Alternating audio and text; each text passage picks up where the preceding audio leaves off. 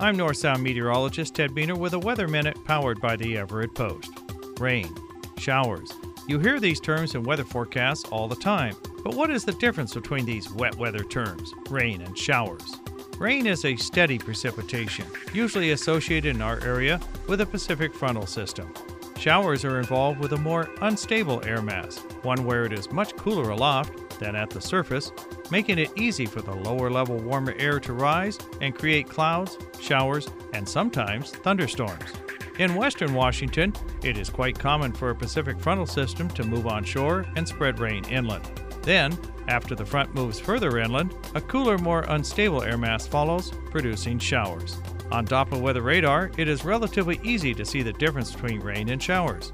Rain will tend to be widespread across the region, while showers will appear more spotty or scattered. Now you know the difference between rain and showers.